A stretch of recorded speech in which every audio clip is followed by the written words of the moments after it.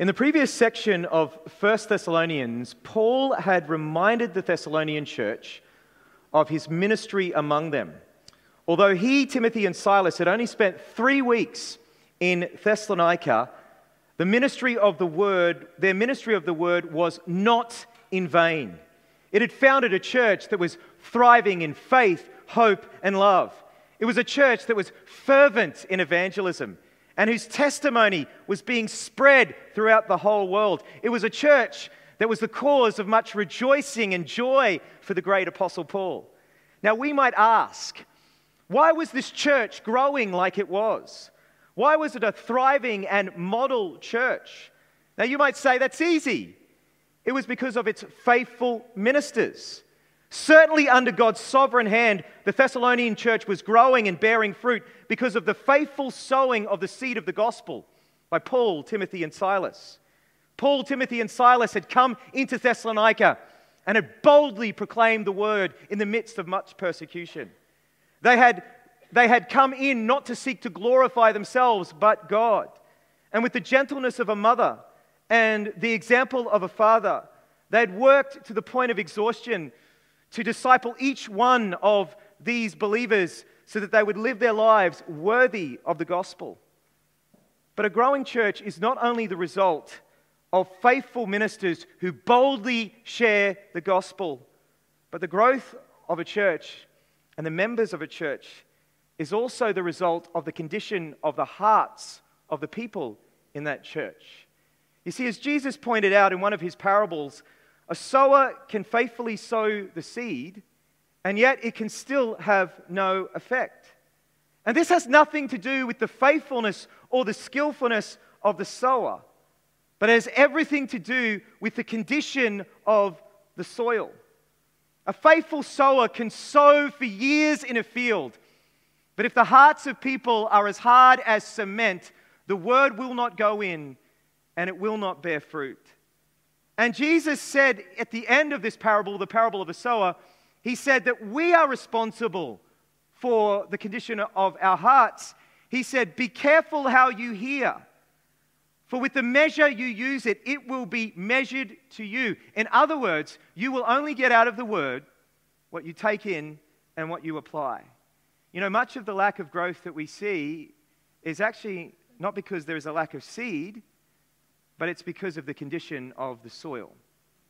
Now, the red dirt in Queensland is volcanic, and it's good for farming, and the Thessalonians' hearts was just like that. It was good soil, for the word had taken root in their hearts, and it was bearing a harvest.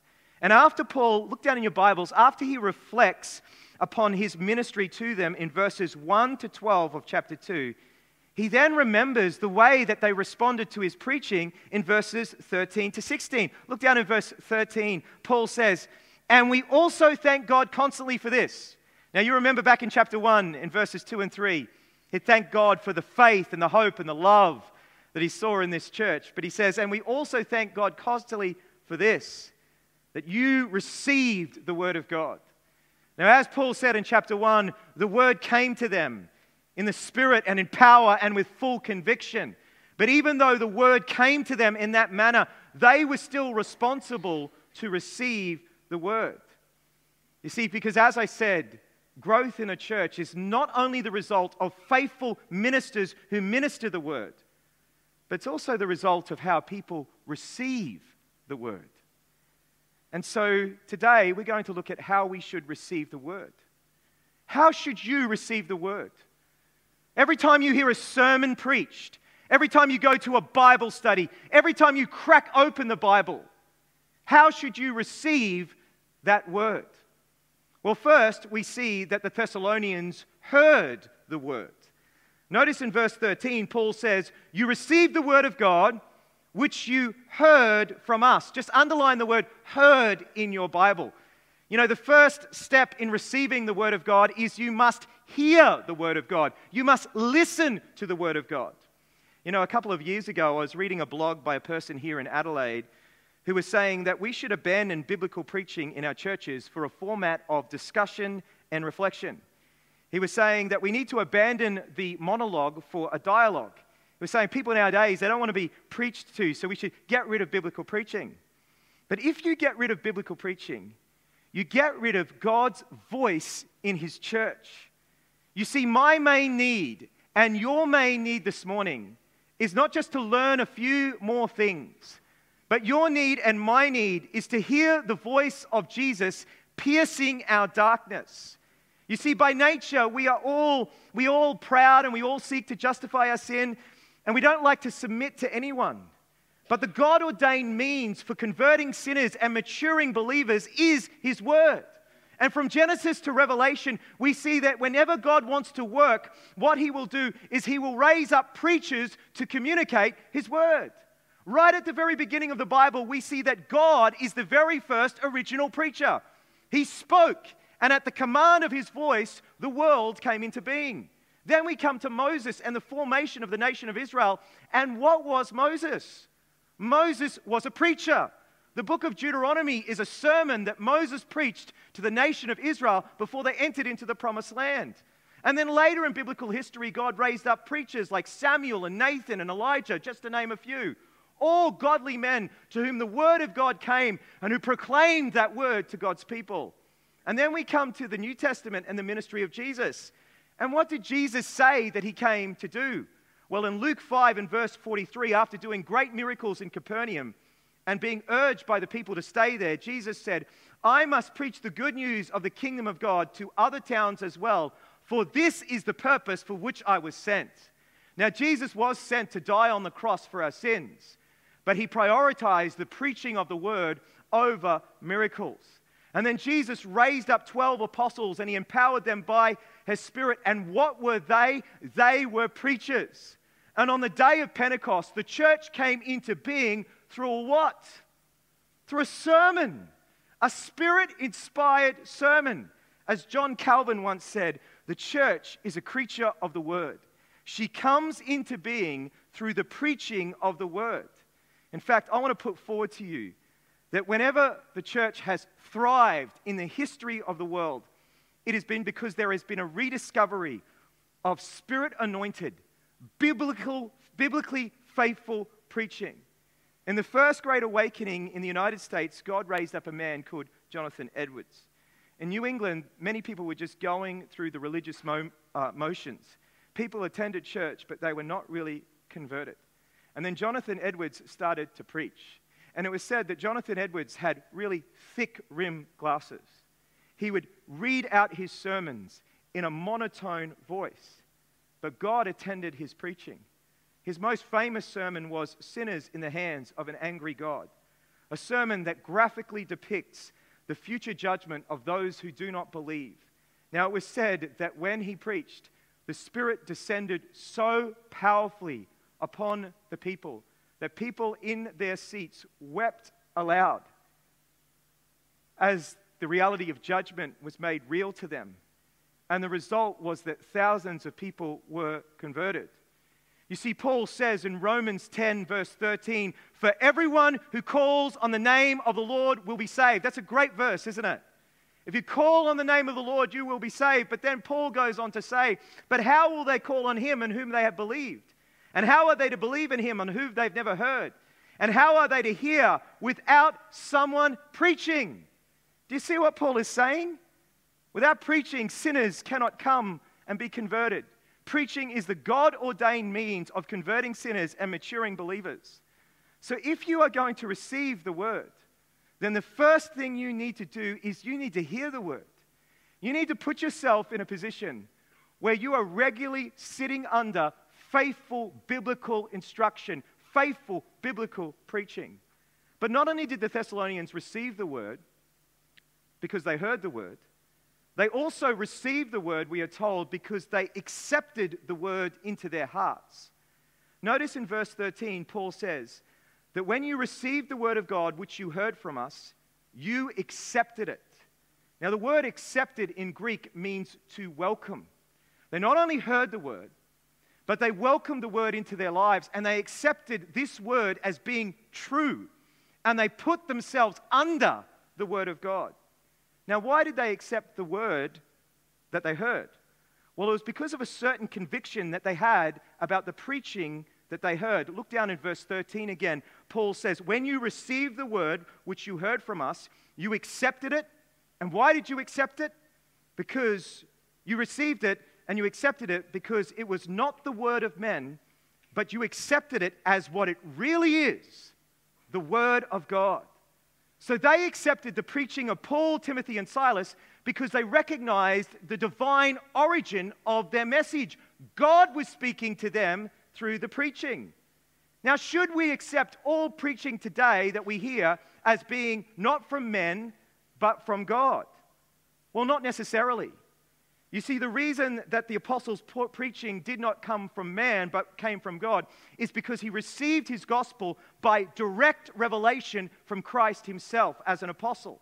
As Paul said in Galatians 1 verse 11, "For I would have you know, brothers, that the gospel that was preached by me is not man's gospel. For I did not receive it from any man, nor was I taught it, but I received it through a revelation of Jesus Christ."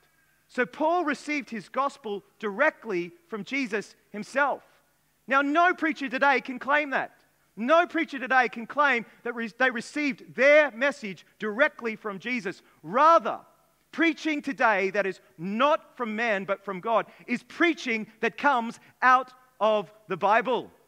You see, whenever I prepare a sermon for you, what I am seeking to do is, under the empowering work of the Spirit, I'm seeking to study the Bible and find out why this text was written to its original audience. And then I seek to preach to you with full conviction, in line with why that text was written, so that that text will come to full bearing on your hearts. You know, unfortunately today, a lot of preaching that you hear nowadays is just the ideas of preachers. Preachers come with their own ideas or their own stories, and they just look for verses that will back up their own ideas. And so it's not preaching that comes from God. It's just man-centered preaching. It's not powerful, authoritative preaching. It's not the sort of preaching that Martin Luther talked about. He said, when you preach, you just need to open the cage and let the word of God roar. It is a powerful lion. Now, let me teach you 3 theological words this morning that will help us with our discussion. I want to teach you some theology this morning. The first word I want to teach you is the word revelation. Revelation. You know, if I wanted to know something about you as a person, I could learn certain things about you just by looking at you. And the same is true when it comes to God, is that we can learn certain things about God when we look out into creation. Romans 1 verse 18 says that his invisible attributes, namely his eternal power and divine nature, have been clearly perceived ever since the creation of the world in the things that have been made.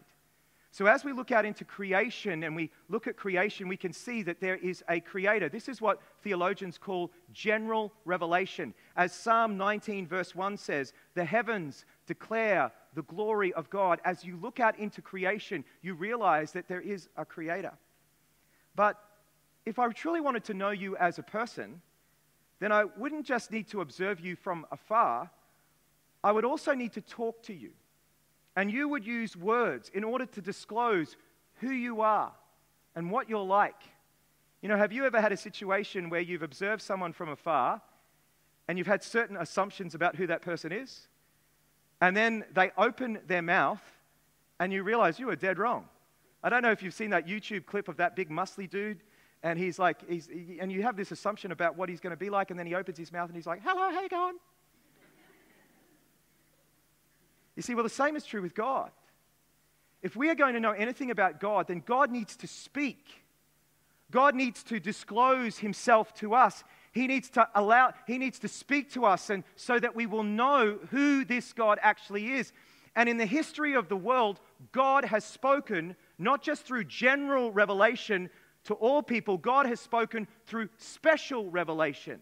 He's given his message to prophets and apostles. The writer of the Hebrews puts it this way. He says, long ago, at many times and in many ways, God spoke to our fathers by the prophets. So God spoke his message. He revealed himself to the apostles and to the prophets. Now, is God speaking this way today? Should you have an open Bible where at the back you have loose pages And you can fill in those pages as God says more things about himself today. Well, the Mormon church, they believe that's true. But the writer of Hebrews, he goes on to say this. He says, long ago, at many times and in many ways, God spoke to our fathers by the prophets. But in these last days, what does it say? He has spoken to us by his Son. The culmination of the revelation of God was in Jesus. And with the death of the last apostle, who Christ appointed to be the conveyors of divine revelation, there is no more divine revelation being given. But this special revelation from God was then written down through the process of inspiration. And that's the second word that I want to teach you this morning, inspiration. So the apostles and prophets, inspired by the Holy Spirit, wrote down the messages that were given to them from God, and they were collected, and through the process of canonization, you now have a Bible in your hands. You see, the Bible that you have in your hands didn't just drop out of heaven one day, leather-bound with maps and a concordance in the back. It didn't just, Amazon didn't just, deliver the Bible to the doorstep of the church one day. No, the Bible was written over a period of 1,000 years by many different authors who received revelation from God, and then inspired by God, they wrote that down in words, and their very words were their words, but they were also the very words that God wanted them to write. And that is very, very significant, people. So the Bible you have is much like the incarnation of Jesus. You know how Jesus was fully human and fully divine? Your Bible that you have in your hand is a fully human book, but it's a fully divine book. When you read the Bible, you will see the personality of the different authors in the Bible. For example, when you read Isaiah's prophecies, you read his soaring brilliance as he speaks about things to come. When you read Lamentations, you will feel the burden of Jeremiah over the nation of Israel. When you read David and the Psalms, you will read about his passion and his love for God. And so the Bible is both a fully human book and a fully divine book. It was authored by men, but it was authored by God, so that the very words themselves come from God. And so this is important, because where the Bible speaks, God speaks. Do you realize the privilege you have in your hand this morning? You have divine revelation from the Creator God. So that if you want to know something, if you want guidance, if you want truth, you can open up the Bible and you can read. You have a sure word from God. An authoritative word from God.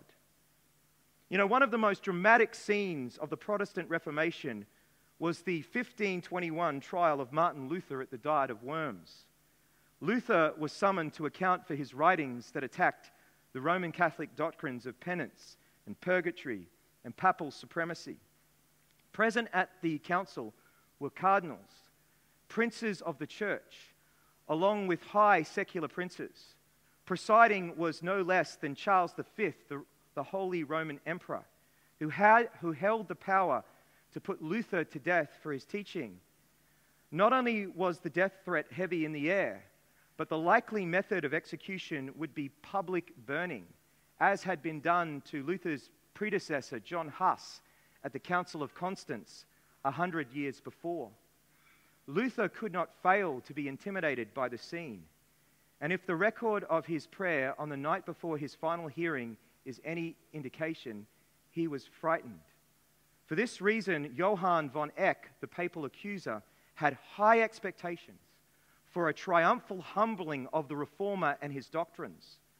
The preliminaries all complete, and time for prayer and reflection having been given to the accused, and with the emperor and the cardinals bearing down on Luther, Eck pressed the final question: will you recant?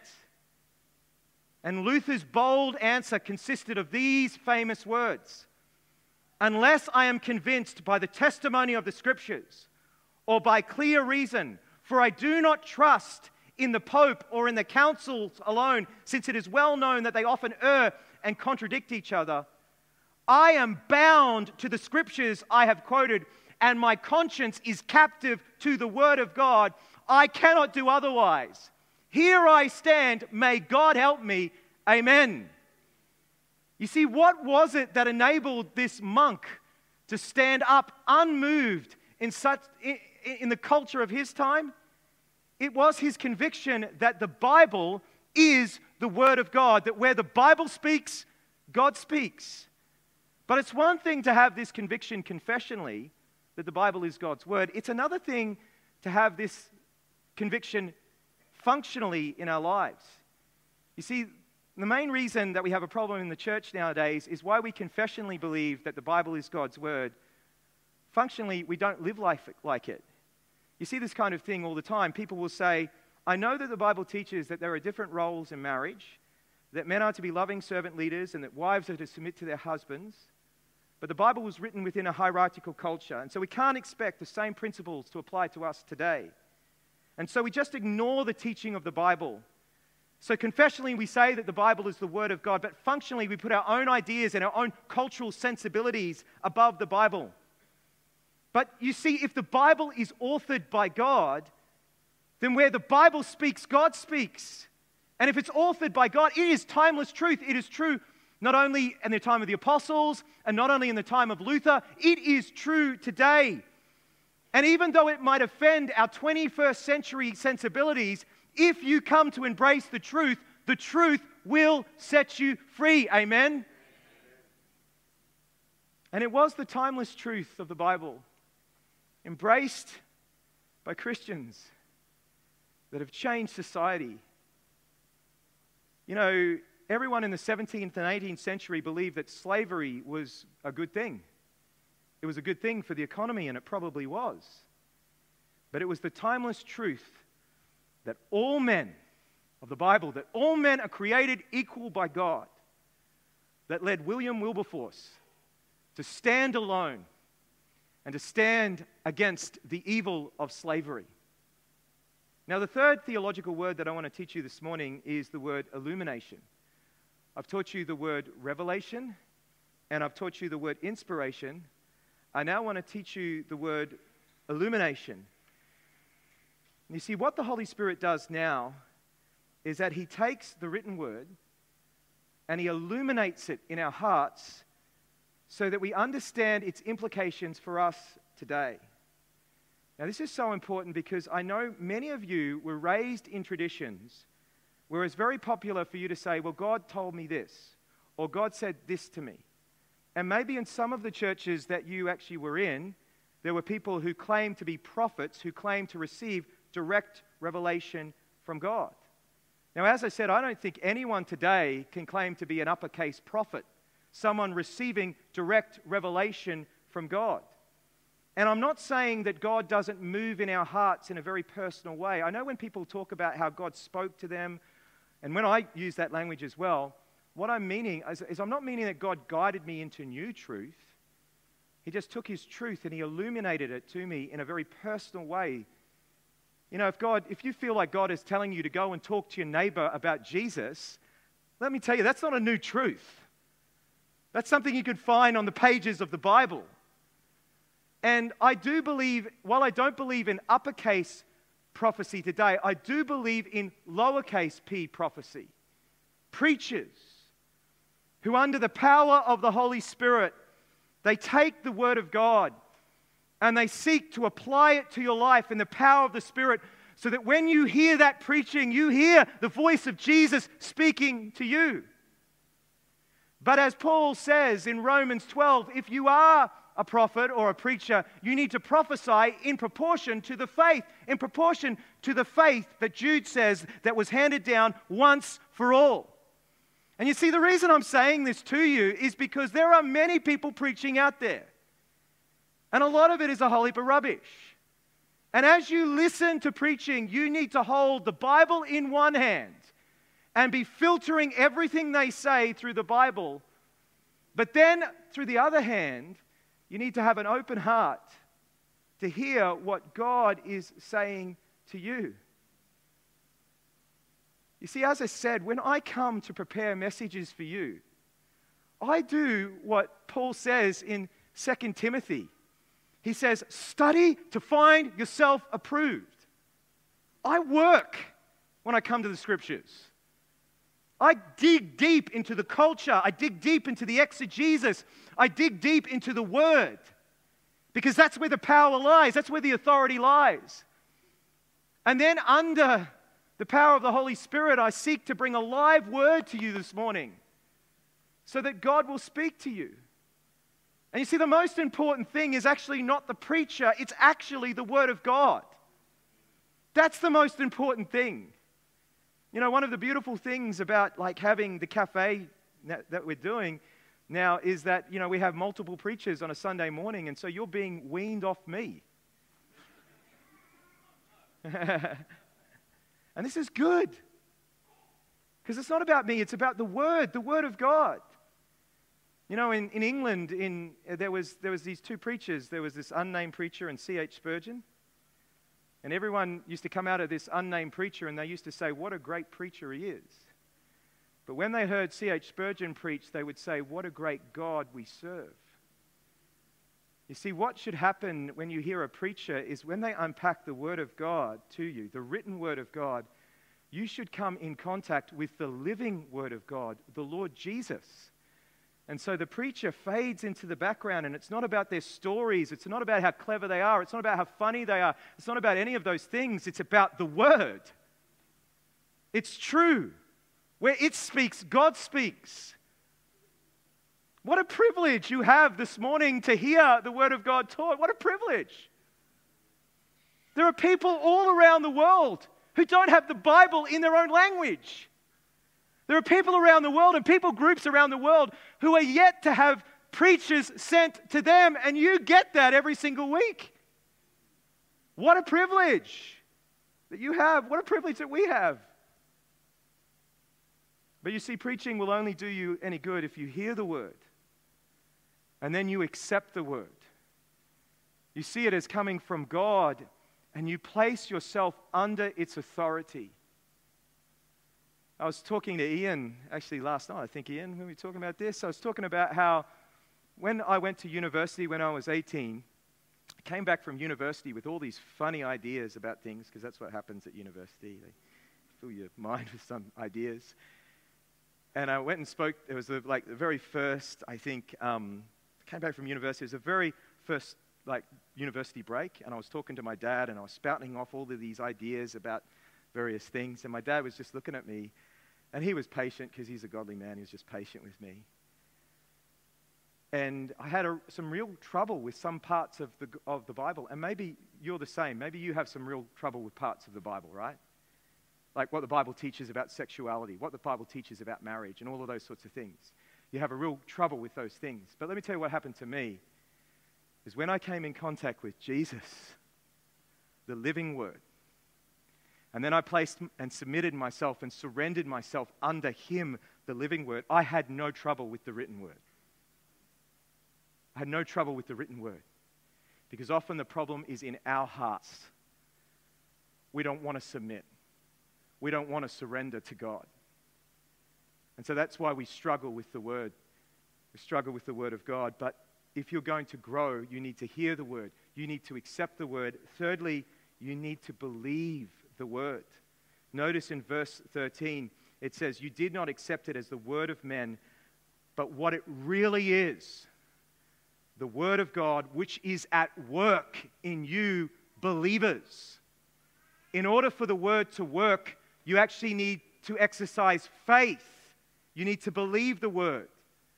You know, in Hebrews chapter 4, the writer to Hebrews says about this generation of Israel that didn't go into the promised land. He said they had a gospel preached to them just as you had a gospel preached to you. But the gospel that preached to them was of no benefit for them because they did not combine the gospel with faith.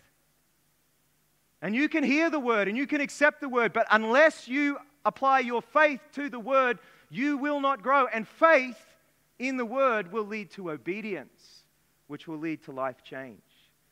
So the Thessalonians, they heard the Word, they accepted the Word, they believed the Word, and then finally, they persevered in the Word. We're told right at the end in verses 14 to 16, just put up the reference so I can read it out, is for you, brothers, became imitators of the churches of God in Christ Jesus that are in Judea. I find this absolutely fascinating, guys. Just listen to me this morning. I find this absolutely fascinating that here are believers in Thessalonica and believers in Judea, completely opposite parts of the world. Completely different cultural dynamics. They're Gentiles, these people are Jewish, completely different parts of the world. But when the word comes, they get transformed and they are now the same. Have you ever seen that happen? You meet people all around the world who are Christians, and then when you talk to them, they have the same faith that you have. But they were persevering, for you suffered the same things from your own countrymen as they did from the Jews, who killed both the Lord Jesus and the prophets and drove us out and displeased God and opposed all mankind by hindering us from speaking to the Gentiles that they might be saved, so as to always fill up the measure of their sins. But wrath has come upon them at last. They persevered in the midst of persecution. Do you know, the evidence that you are a Christian is not found that you raised your hand or you went forward and made a decision. That's not the evidence that you're a Christian. The evidence that you're a Christian is you are persevering with the Word. You are still walking with Jesus in faith and obedience. You know, I was reading this book by Charles Spurgeon called Soul Winner. And all the time I see this on Facebook, people talking about how many decisions they had at their church this morning. We had this many decisions, we had that many decisions. This is what Spurgeon says. He says, after all, what do these reports from the battlefield mean? In his time, the Methodists were constantly bragging about their success. Last night, 14 souls were under conviction, 15 were justified, and 8 received full sanctification. Spurgeon writes, I am weary of this public bragging, this counting of unhatched chickens, this exhibition of doubtful spoils. Lay aside such numbering of the people and idle pretense of certifying in half a minute that which will need the testing of a lifetime. Hope for the best, but at the height of your enthusiasm, be reasonable. Inquiry rooms are well and good. Inquiry rooms are where people would come afterwards to inquire about the faith. He says they're well and good, but if they lead to idle boasting, they will grieve the Holy Spirit and work abounding evil. You see, the demonstration that the word has come to you is not just that moment when you believe it, but that you continue to believe it. You continue to persevere. And persevering in the word is very important because, let me tell you something, is sometimes in your life, the blessing of obedience does not show up straight away. There's this principle of the harvest. Let me teach it to you. You do not reap in the same season that you sow. When we used to sow watermelons, we used to reap them in autumn, I think. Sometime. I don't remember. But we used to actually harvest them at summertime, watermelons. And for long periods of time, when you sowed that seed, it didn't seem like anything was happening. But over time, as we continued to water the seed and cultivate the seed, eventually life would push through the ground and fruit would be born. And you see, your life right now, you are reaping what you've sown in the past, either good or bad. Do not be deceived. God is not mocked. What a man sows or person sows, that they shall also reap. See, if you want to grow in the Word, as we've been talking about this morning, getting up every day and reading soaps, there are some days when you won't feel like it. I'm sure that's how it is for you, Helen, isn't it? Some days you wake up and you don't feel like reading the Word. But you do it anyway. And over the long haul, you will reap a harvest if you do not give up. That's why in receiving the Word, you not only need to hear the Word, accept the Word, believe the Word, but persevere in obedience despite the hardship, and you will see growth in your life. Growth in your life. There was once a Chinese man named Xiao Hong who lived in Germany with his wife, Kristen. Xiao was a Buddhist and his wife an unbeliever. Wanting a special birthday gift for her husband, Kristen bought a book written in Chinese, sought a book written in Chinese. But the only such book that she could find was a Chinese translation of the Bible. Displeased by her options, she nonetheless bought the Bible, hoping that her husband would appreciate the gesture after all. Xiao was not pleased to receive the Bible, but longing for his native tongue, he began reading it anyway. As he did so, he began to be struck by the truth revealed in the Bible's pages. Before long, he was persuaded and began believing God's word. This, in turn, displeased his wife, Christian, since she was a Westerner who had rejected Christianity. But as they came into conflict over the book, Christian began to read it simply to argue more effectively against her husband. In the process, she was also persuaded and became a believer in Jesus. Before long, they began studying their Chinese Bible together and grew in faith. Soon they recognized that they needed fellowship and the support of other believers, so they attended a faithful Bible church where they heard the preaching of God's word. God's word is powerful. But you have to be careful how you hear. And I just wonder this morning, is your heart soft to receive the word? Or this morning, will the word come and fall on a hard heart, and the devil will come and snatch it away? Will it hit shallow ground, and it will spring up quickly, but it'll have no root, and it won't persevere and change you?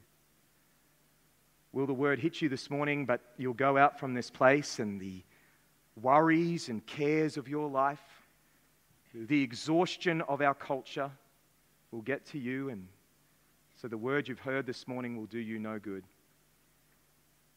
Or will you this morning receive the word, accept the word, believe the word, and persevere and reap a harvest in your life?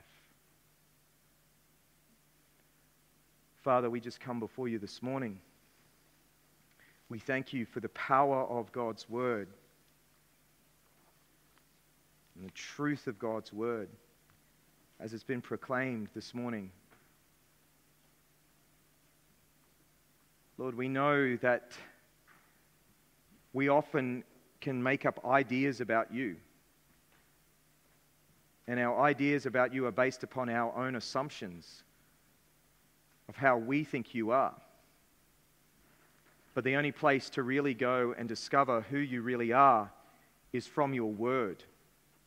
That self-disclosure of who you are.